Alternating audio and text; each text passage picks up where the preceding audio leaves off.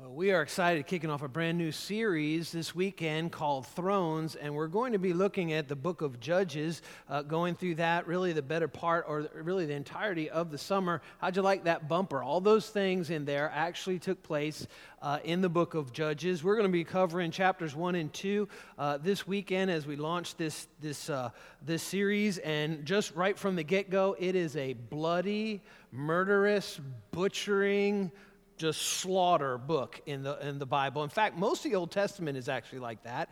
And so as we like to say here at Valley Christian Church, that really in the auditorium here is PG-13, and we're really trying our best to make it PG-13 because there's a lot of stuff in the Bible that's really rated R, as we like to say, real life. And we think that God didn't sugarcoat it, Jesus didn't sugarcoat it, and we shouldn't sugarcoat it either.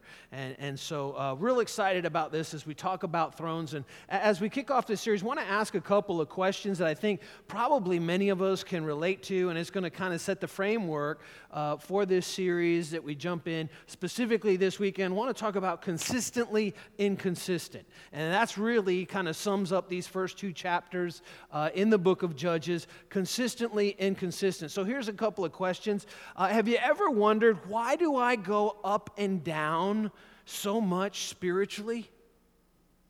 Why does it seem like all of a sudden I'm going real strong and then it's just like wham? It just seems like, one step forward, two steps back in terms of my spiritual growth. Or what about this question? Why are there some sins, no matter how hard I try to get rid of, I just can't seem to put behind me? I'm not going to ask a show of hands of that tonight, but I'll tell you what, my hand's up. I think if all of us are honest, our hands would be up if I asked for that, but I'm not asking. How about this one? Why do I have so little joy spiritually? Why is it that I have so little joy spiritually? Why does it seem like other Christians have it all together and they're just smiling and happy all the time? And my spiritual journey feels like a roller coaster. Why is that? You ever wondered that? How about that? You ever wondered that, or is it just me? Okay, a few of us. Here's the thing, first of all, that I've discovered as a pastor of 26 years. Those people that have it all together, and it seems like always just joyful and all, they're phonies. They're fake. They're lying, because that's not real. That is just not real. One of the things I've learned, not only about myself, but about other people as a pastor, is this: we all have stuff. I've got stuff. You've got stuff. We all have issues. And we're always going to have stuff that we're dealing with and that we're working on and working through until Jesus comes and sets it all straight once and for all. And so we don't encourage people to be plastic. And Jesus never did that, because you know what? You can't help a plastic person. You've got to be honest and you've got to be real about what's going inside. And God loves us just the way we are, and He loves us enough not to leave us that way. And so we're all involved with an inside job. God is working in our lives. And I want to give you a chart, because this whole idea of kind of ups and downs and roller coaster relationship with God and commitment and faith and sometimes doubts and all this is exactly why this book of Judges is so important. Because what we're going to discover is this isn't a bunch of stories that God wanted collected for you and me just to kind of look at and like, man, that's awful. Oh gosh, that is so terrible. I'm so glad I wasn't alive back then. But there are actually lessons to be learned. The book of Judges is really, it's like a cautionary tale. Is that we can read the book of Judges, understand what's happening here in the period in the nation of Israel in the Old Testament, and we don't have to repeat the same mistakes. It's written for our good. And so let me show you a chart that kind of charts what happens over and over and over again in the book of Judges. First of all, the people, God's people, rebel against Him. They're like, you know what, we don't want to do it, we don't want to serve you anymore, so they rebel against Him. And then God says, that's not what I want. I don't want it to be that way. But then there's retribution. He says, okay, if you're going to turn your back on me, I'm no longer going to protect you. If you don't have nothing to do with me, I'm no longer going to look out for you. And he goes, nations are going to come in, and inhabitants in the land are going to come, and they're going to destroy you, and they're going to enslave you. And then what happens is, as soon as things get really awful, what do? I know none of us do this, do we? Then they all of a sudden repent and get right with God. I always say this to pastors, we joke about it. Hard times are good for business. They really are. 9/11, we were packed right after 9/11. I mean, like everyone's like, we got to get to church. But then time goes on. And we just settle back into our old habits and our old stuff again. And so they rebel, then there's retribution, then they repent, and then God sends a rescuer. And that's what that word judge means. Don't think about it like a judicial position in a courtroom. Think about it when you hear the word judge, when it says God raised up a judge, think of a hero, a deliverer. That's what the book of Judges is all about. A series of men and women that God raised up to rescue his people. And they called them judges. They weren't illegal at all. It wasn't a position. It wasn't a robe and a gavel. They were heroes that rescued God's people. And then you know what happened? They rebelled again. And we see this cycle over and over and over and over in the book of Judges. Now, a little history of the book of Judges. The book of Judges takes place in terms of chronologically. How many of you know the Bible's not even written chronologically the way it's ordered? It's not chronological. Some parts are, some parts are not. This is right after the Exodus. God chose Moses and used Moses to lead the people of Israel out of bondage in Egypt. And then for 40 years, they went around in the desert. And God even said to Moses, because of his disobedience, you're not going to go. You're not going to lead the people into the promised land. I choose your protege, Joshua. And so Joshua leads the nation, leads the people of God into the promised land, and they begin to drive out the inhabitants of the land that God had promised to them.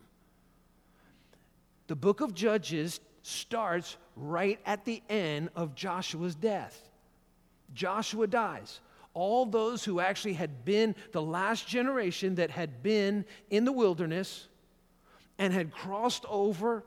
They were born in the wilderness and they crossed over. There were only two that were all the way back from Egypt, Joshua and Caleb. A generation was born over those 40 years in the wilderness, and they crossed over the Jordan into the promised land. And just as soon as Joshua dies, everybody turns from God. Everyone does, and starts this cycle. And you'll see this over and over as we work our way through this over the next few weeks. Rebel, retribution. God's like, okay, if that's the way you want it. Then they repent, and then he raises up a rescuer, a judge.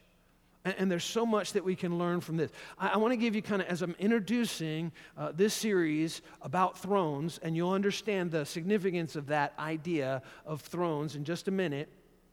I want to give you quickly 5 key ideas in the book of Judges. 5 key ideas that is kind of like the writer of the book just goes kind of back to this idea over and over and over again. 5 keys. Now, if you'll take out your Valley app, you can fill in the blanks. By the way, was informed today, we've had over 900 downloads of the Valley app in the last 4 months. Isn't that amazing? 900 downloads.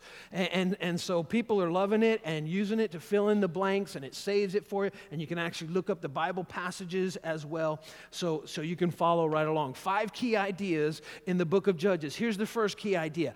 God continually offers his grace to people who don't deserve it, or seek it, or even appreciate it after they've been saved by it.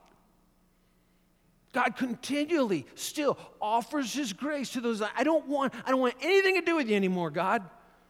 And then come to their senses, and he's like, okay, I'll have you back. Over and over and over again, God continually offers his grace to people who don't deserve it. And I don't know about you, but that's not just Old Testament times. That's like 2016 Greg Williamson time. I don't deserve God's grace, but he continually offers it. You don't deserve God's grace, but he continually offers it. So we can learn a lot about God in this book of Judges, because after all, don't ever forget this, even in the Old Testament, he's like the star of the show. It's all about him. It's all about him. The second thing that's so important, key idea in the book of Judges, is this: God wants lordship over every area of our lives, not just some. He wants it all. He wants everything in our life. He wants to be Lord over everything. Not just part, not just 1 or 2 hours a week. He wants to be the absolute center, the number one priority in our lives.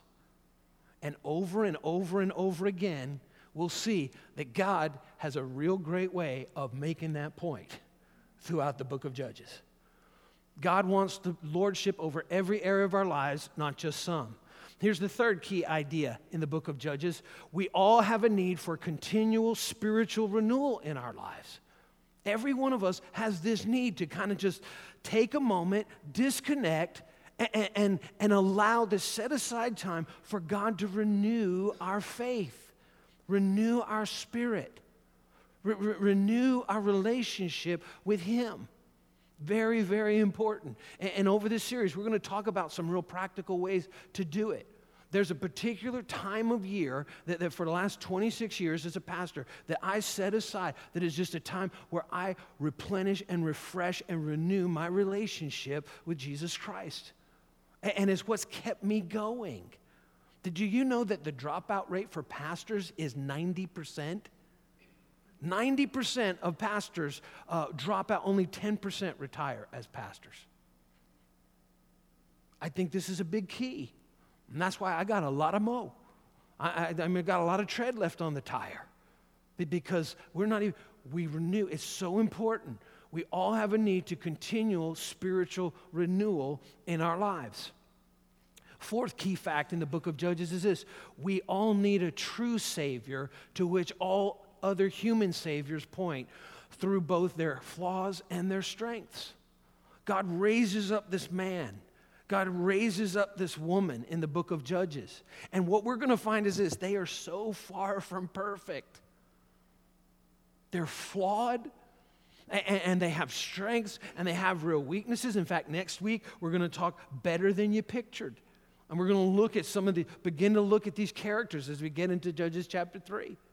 And we see they're flawed and they have strengths, but ultimately, these human rescuers, or if I could put it this way, these human heroes must point us to the ultimate hero, the ultimate rescuer, the perfect and flawless Jesus Christ, who is our Savior.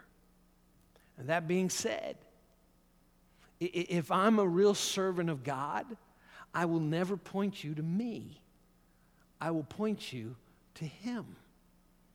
And it's a big lesson that we have to learn in this world, not to put people on pedestals, not to put people on thrones. Only one deserves to be on the throne, and that's Jesus Christ, who is the perfect and flawless Savior. And then the fifth point that's so important, key idea in the book of Judges, is this: God is in charge no matter what it looks like. God is in control. God is in charge no matter what it looks like.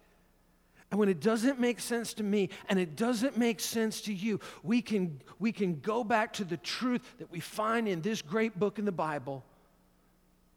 God is still in charge. God is still in control, no matter what it looks like. Now, the first two chapters that we're going to look at in our time together are Israel's spiritual struggles. And it's recounted and it's explained. And I want to encourage you to read those first two chapters on your own. We don't even have time to go through them like verse by verse by verse, because it's lengthy and it's bloody and it's butcher and it's massacre and it's like, please stop, and we're just getting started. I mean, it's just nasty stuff. We're going to look at a good section of it. But I just encourage you to read it on your own, because what you find is Joshua dies, and then the people do whatever they want, and they're looking for God to help them overcome their enemies, and he's like, that's the way you want it? That's the way you got it. And they fail.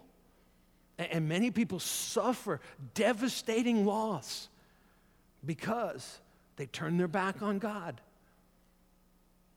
They had to pay the price for that. We'll see a lot of ourselves in here. But what I want to do in these first 2 chapters is give you 3 core principles that really will shape the rest of the book. In other words, it's like these 3 things that we see in these first 2 chapters when we look at Gideon, when we look at Deborah, when we look at all these other, Samson, when we look at all these heroes, all these judges, it's like the same thing is being repeated. These 3 things over and over and over again. It's a tremendous lens that we can read this through. Here's the first principle in Judges chapter 1, beginning in verse 8, all the way through chapter 2, verse 3. And we don't take time to read it, but I encourage you to. Small areas of disobedience lead to big disasters. Small areas of disobedience, small areas of compromise lead to big disasters. This is so true if we think back on our lives, when we think back on the lives of other people that we know. I've heard it said this way before. On the road of life, it's not the blowout of the tire that ultimately messes you up. It's the slow leak. It's the slow leak. It's the slow compromise. It's those little things that we think, oh, it's okay. I'm not hurting anybody. We know it's not what God wants in our life, but it's like, it's all right. I'm not hurting anyone. But one of the major themes that's in this first 2 chapters and is repeated over and over and over, small areas of disobedience lead to big disasters. Big disasters. And sometimes, and we'll see this in the book of Judges with these heroes, sometimes when we think, it's just me, I'm not hurting anybody, what we find in the book of Judges is this: the people that get hurt the most are not the one with the small areas of disobedience. It's their families around them. It's the collateral damage that happens to those around. And we thought, it's okay. And God says, that's not okay. That's not okay. And so this is a major thing. See, here's the thing. As we look at the scripture, God says, this is what my best is for you. This is what I want for you. And we look at that and we say, man, that's so hard. And we say, I can't. I can't live that life that you want me to live, God. I can't live a separated life. I can't live a holy life. And you know what? You know how God hears that? Not, I can't. God hears that as, I won't. And there's a big difference between I'm unable to and I refuse to. But see, God gives you and me the power of the Holy Spirit.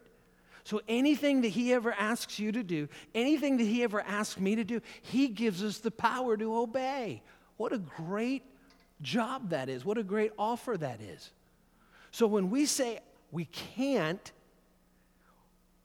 we say we can't when God says won't. God, I can't do that. And He says, Greg, you mean you won't do it? You mean you refuse to do it? You mean I bankrupted heaven for you, Greg? I gave my son, Jesus Christ, to pay the price for your sins, that you be forgiven. And then when you receive Christ as your Savior, Greg, then I filled you with the Holy Spirit. You were born again. You've got the power of the Holy Spirit in your life, and you're saying, I choose to set that aside. And I refuse to do what you want me to. I refuse to get my temper under control. I refuse to think the thoughts you want me to think, God, instead of the thoughts I want to think. I refuse to trust you, to have faith in you. I choose instead worry and anxiety and fear. I can't do it. And God says, Greg, you mean you won't do it? You refuse to do it. See, in 1 Corinthians chapter 10, verse 13, it puts it this way. Talking about temptation. No temptation has overtaken you except what is common to mankind. And God is faithful. He will not let you be tempted beyond what you can bear. What? That means every time you and I face the temptation to say, God, I can't, we're actually saying, God, I refuse. God, I won't resist this temptation. He will not let you be tempted beyond what you can bear. But when you are tempted, listen to what God says. He will also provide a way out so that you can endure it. When I say to God, that's too hard, I can't do that, He hears that and knows the truth is, that's too hard, I won't do it. I refuse to do it. There's three basic kind of general areas that I would say of can't excuses of disobedience. Three areas in our lives that a lot of times we say we can't, but really what it means is we won't. We refuse to do what you want us to do, God. Because remember, this point, small areas of disobedience lead to big disasters. Three areas of can't excuses of disobedience. The first one I would put is this, is forgiveness. I can't forgive them. God, I just can't. What is that really? I refuse. I won't forgive them. I won't forgive them. God, I just can't do it. You don't know how bad it hurt me. You don't know what they did. And God says, number one, I do know. Number two, it wasn't as bad as what happened to my son. And He said, Father, forgive them. They don't know what they're doing. And so we say, I can't. And He said, you mean you won't, Greg? You won't. Matthew chapter 18, verse 35, Jesus is talking about forgiveness. He's talking about unforgiveness. He's talking about when we hold an offense and bitterness and unforgiveness in our hearts. And He says, God will deal with us. In Matthew 18:35, He says, this is how my heavenly Father will treat each of you unless you forgive your brothers and sisters from your heart. When I say, God, that's too hard, I can't, He said, you mean you won't? You mean you won't? You mean you refuse? Because, Greg, I'm giving you the grace, I'm giving you the mercy, I'm giving you the power of the Holy Spirit, and you're saying, I'd rather leave all that on the shelf and hold on to my unforgiveness. And it's a can't excuse, when it really means I won't. Second area I think of can't excuses for disobedience is this, telling the truth. Just straight up telling the truth. Just being honest with God and being honest with other people. I can't tell them the truth. It's going to hurt their feelings. So I'm going to tell it was just a little white lie. Did you know God doesn't see colors of lies? I don't even know where that came from. It's a white lie, it's a black lie, I just can't tell them. If I tell the truth, you know what? There could be some bad repercussions, some bad consequences. I can't. And God says, Greg, you mean you won't? You won't trust me that if you're honest and a man of your word, that I'll honor you and I'll take care of you. You won't trust me is what you're saying. Telling the truth. Just being honest. What you see is what you get. Speaking the truth in love, it doesn't mean being abrasive, but that we're people of our word, that our yes is yes and our no is no. Ephesians chapter 4, verse 15 puts it this way. Instead, in contrast to the way the world does things, we will speak the truth in love. There it is. Growing in every way more and more like Christ. Why? Because God wants us to grow more like Christ because He always spoke the truth. He never told one little white lie. Growing in every way more and more like Christ, who is the head of the body, the church. He's our head. He's our leader. He's our example. And so what does that mean? God wants to transform our lives to become more like him. And what is one of the main characteristics of Christ? He spoke the truth in love. Also in Ephesians chapter 4, verse 25, it says this, so then get rid of lies. Get rid of it. Speak the truth to each other because we're all members of the same body. I can't speak the truth. And God says, you won't? You refuse to? You won't trust me with the outcomes and knowing that really I'm the one that can take care of you? And so everything has to be kind of like diplomatic. And you got to just smooth over and there's all kinds of stuff bubbling up under the surface. And God says, and you're okay with that? God says, I'm not okay with that. That's a small act of disobedience that ultimately is going to lead to a big disaster in your life. And I don't want that for you. The third area I think that is really easy for us to make I can't type of excuses for our disobedience is when it comes to temptation itself.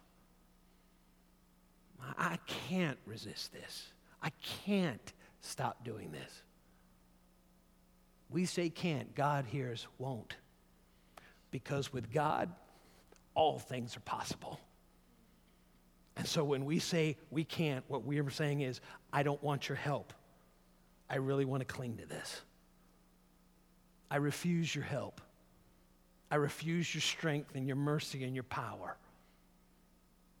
See, sin has not only an addictive quality to it, it has a deceptive quality. That not only does it make us addicted to it, it also lies to us and says, you'll never be free. God can't really help you. There's no way you'll ever be able to put the past in the past. It's the deceptiveness of sin. And it says, you can't do it, Greg. You'll always be like this. There's no way you'll ever change.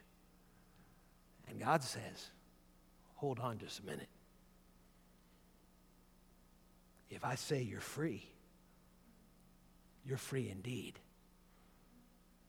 Because the New Testament tells us, for whom the Son, Jesus Christ, sets free is free indeed. That's what we talked about last year in our baggage series. Just dropping the baggage.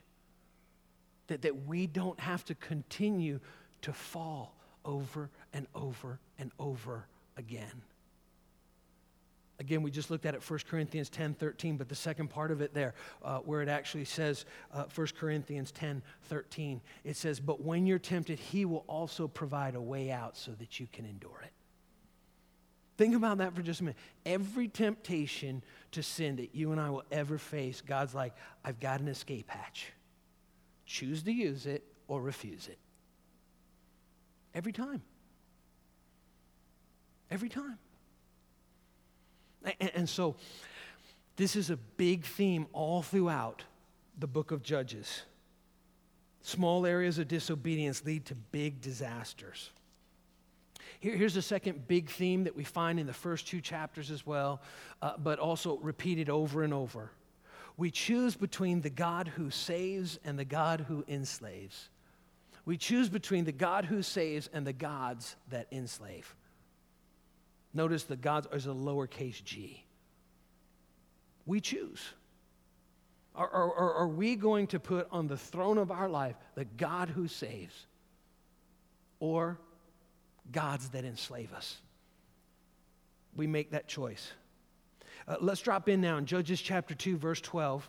And after all kinds of bloodbath in chapter 1 of them trying to take the land that God had given to them, Joshua is dead. Look what happens in verse 12. And I want to read this passage and then we'll kind of explain it a little bit. Judges chapter 2, verse 12. It says, they forsook the Lord, the God of their ancestors, who had brought them out of Egypt. Think about this for just a minute. This is crazy, isn't it? Their grandparents saw the Nile River turn to blood.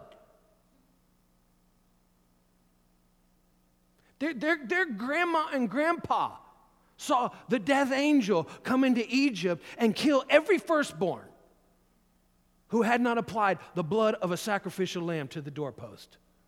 Their grandparents. And they're like, nah, we'll go serve Baal. This is just 2 generations from those who had been enslaved in Egypt. And that God did all these miracles of the plagues of Egypt. Grandma and grandpa walked through the Red Sea on dry land. 2 generations after that, we don't want nothing to do with him. They forsook the Lord their God, their ancestors who brought them out of Egypt. They followed and worshiped various gods of the peoples around them. They aroused the Lord's anger. And God's like, I notice. That matters.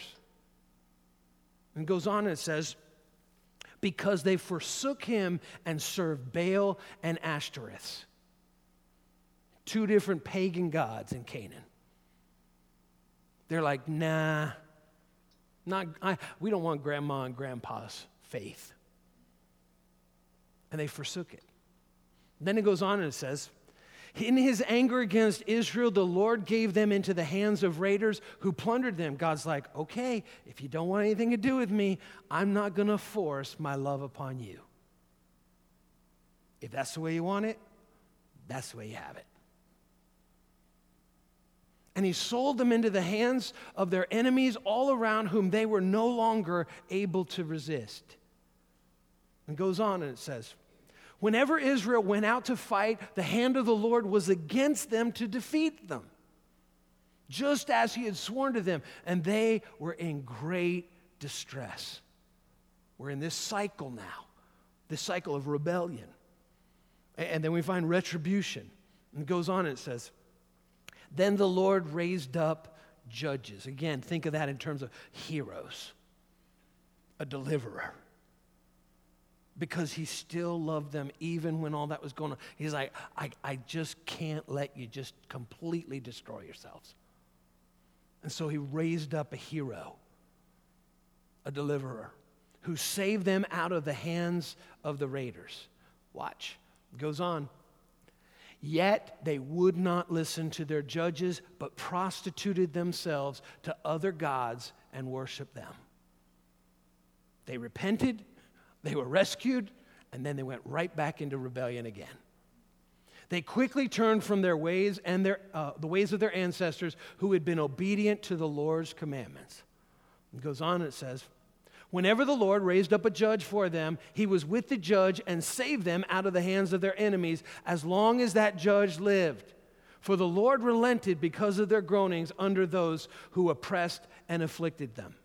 And so, as long as that judge, that hero was alive, it was like everything was fine. But just as soon as they took their last breath, it's like all the people of God were like, woohoo!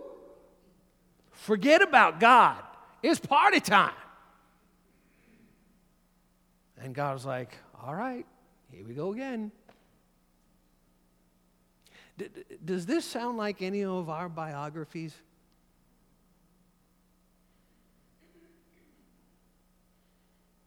Not much has changed. And so the book of Judges, yes, it's a historical book, but it actually might be our history, not just theirs. And we can learn from it. Think about it. Just 2 generations earlier, God wrote with his own finger the 10 Commandments. And just 2 generations earlier, in Exodus 23, God said this, you shall have no other gods before me. You shall have no other gods before me. He's like, I must be first. When our little girls were growing up, we have 3 daughters, and two of them always shared a room, well, often growing up, and then they shared a bathroom. And if you have a lot of girls, like, it's a whole nother thing. And they'd get at each other. I mean, our kids aren't perfect. They'd get at each other. And I remember Susie and I talking about a strategy. And this was our strategy with our daughters, particularly when they're younger. And little kids are just mean. They can be mean and nasty. And I remember we talked about this, and then I remember sitting down with one of them in particular, and we asked them this. We said, do you realize that in your heart, it's like your heart is a throne? And you're going to have to decide who's on the throne of your heart. Is it you, or is it Jesus? And he wants to help you so you don't have to fight with your sisters anymore. You don't have to always start something. But you decide who's on the throne of your heart. And as we were preparing for this series, and I'm talking with the staff and the team about the book of Judges, I just remembered that whole idea. Who's on the throne of your heart?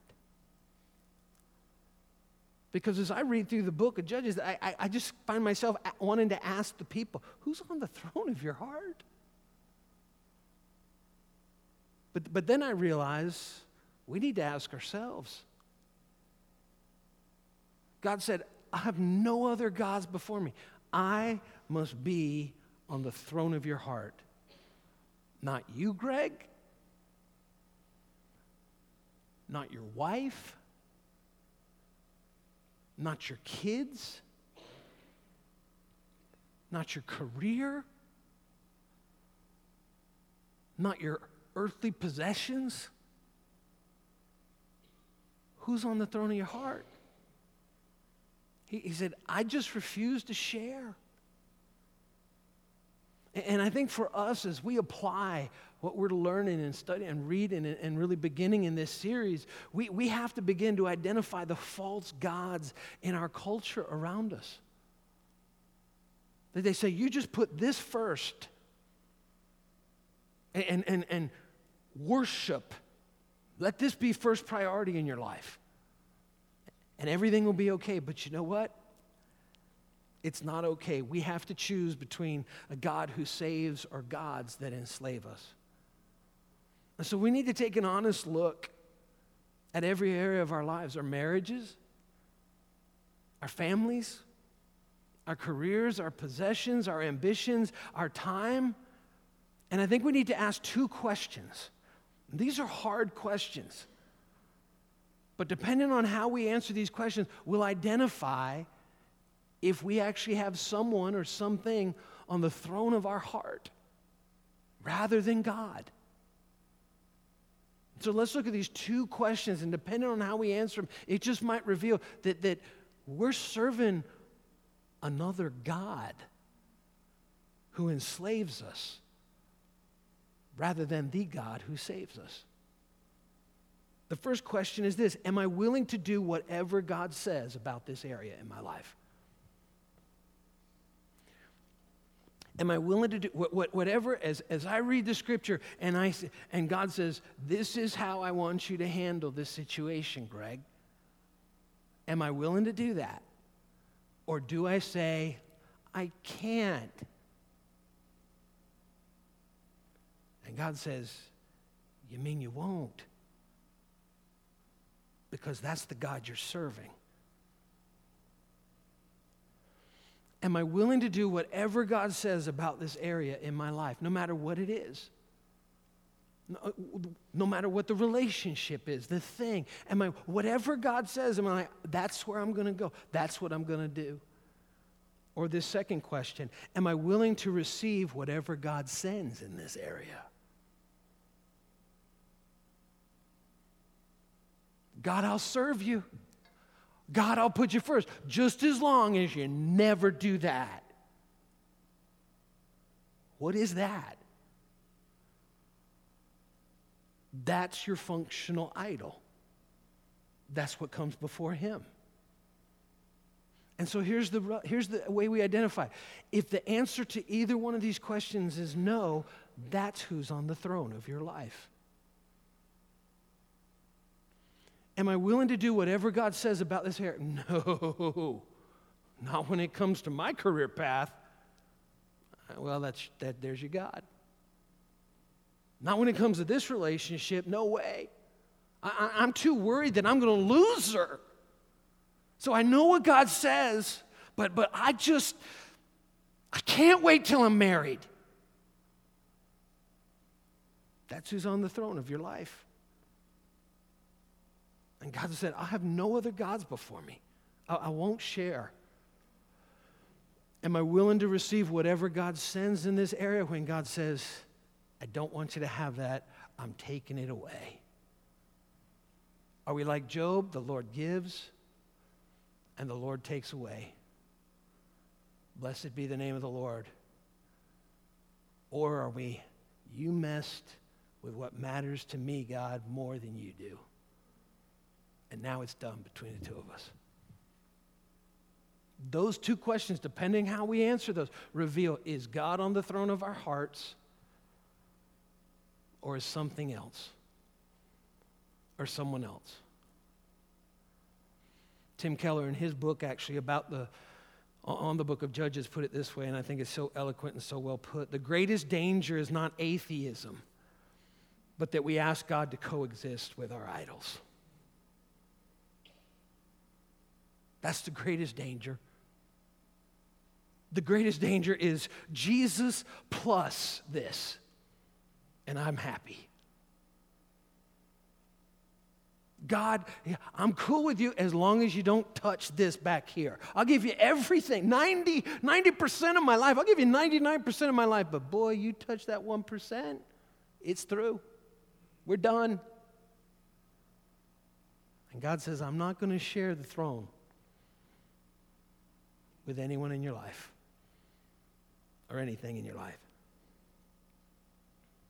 Here's the third big idea in the first two chapters of the book of Judges that we find repeated over and over and over throughout the whole book. Forgetfulness leads to unfaithfulness. We forget so easily, don't we? We forget so easily what God has done for us. We say we're going to remember. We say like, man, God, if you never do anything else for me, you've already done enough. And then a year goes by and we're like, why didn't you answer this prayer? And this is a major truth that we see all throughout the book of Judges. Forgetfulness leads to unfaithfulness. See, God sees any failure to obey ultimately as a failure to remember what Jesus Christ did for you and for me on the cross. How soon we forget. How soon we forget. In Judges chapter 2, verse 1, it says, and the angel of the Lord went up from Gilgal to Bochum and said, because of their disobedience, God is trying to remind them, remember what I did. I brought you up out of Egypt and I led you into the land I swore to give your ancestors. I said, I will never break my covenant with you. He said, remember what I said. Remember what I've done. But then just a few verses later in Judges chapter 2, verse 10, it says, and after that whole generation had been gathered to their ancestors, another generation grew up who knew neither the Lord nor what he had done for Israel. One generation is all it takes. One generation is all it took. Just one generation that forgot what God had done. Total devastation and destruction.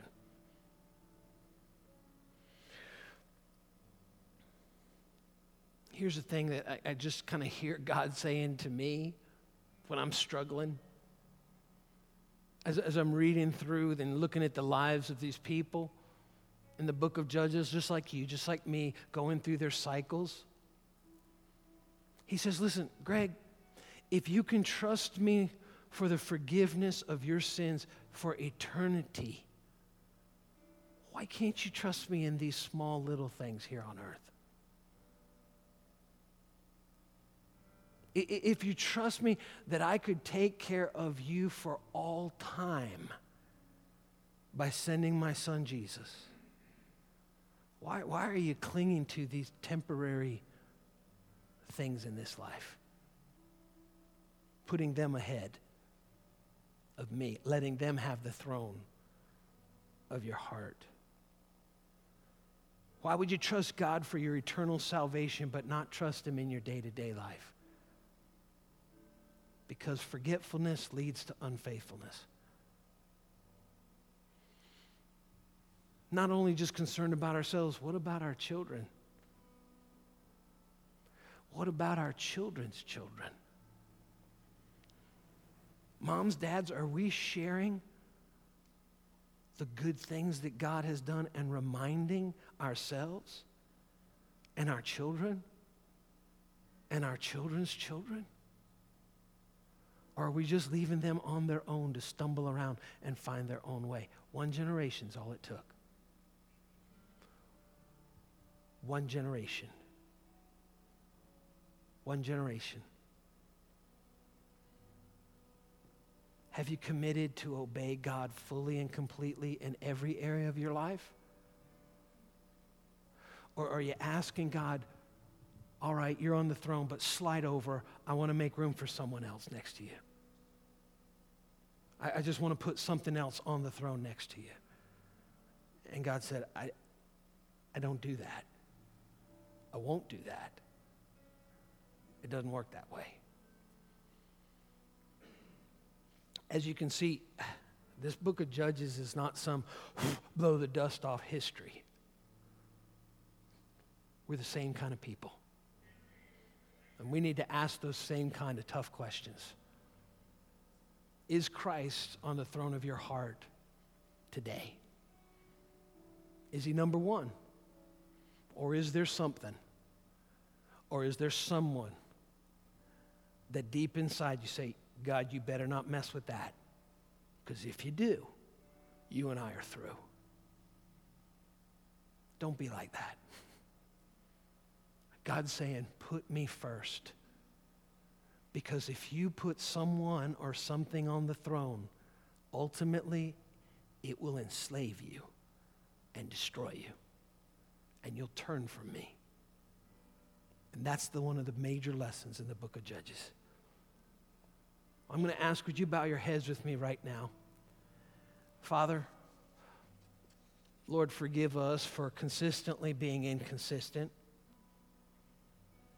Lord, so easy we do forget.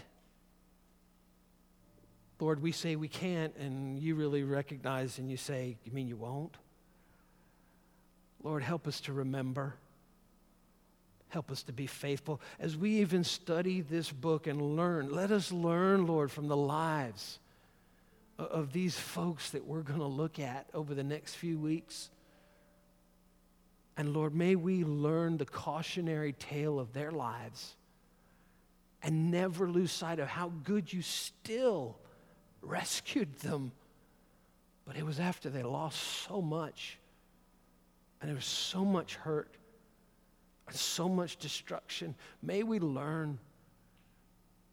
And Lord, may we clear the throne of our hearts for you and you alone, that you would be the King seated upon the throne in the center of our lives.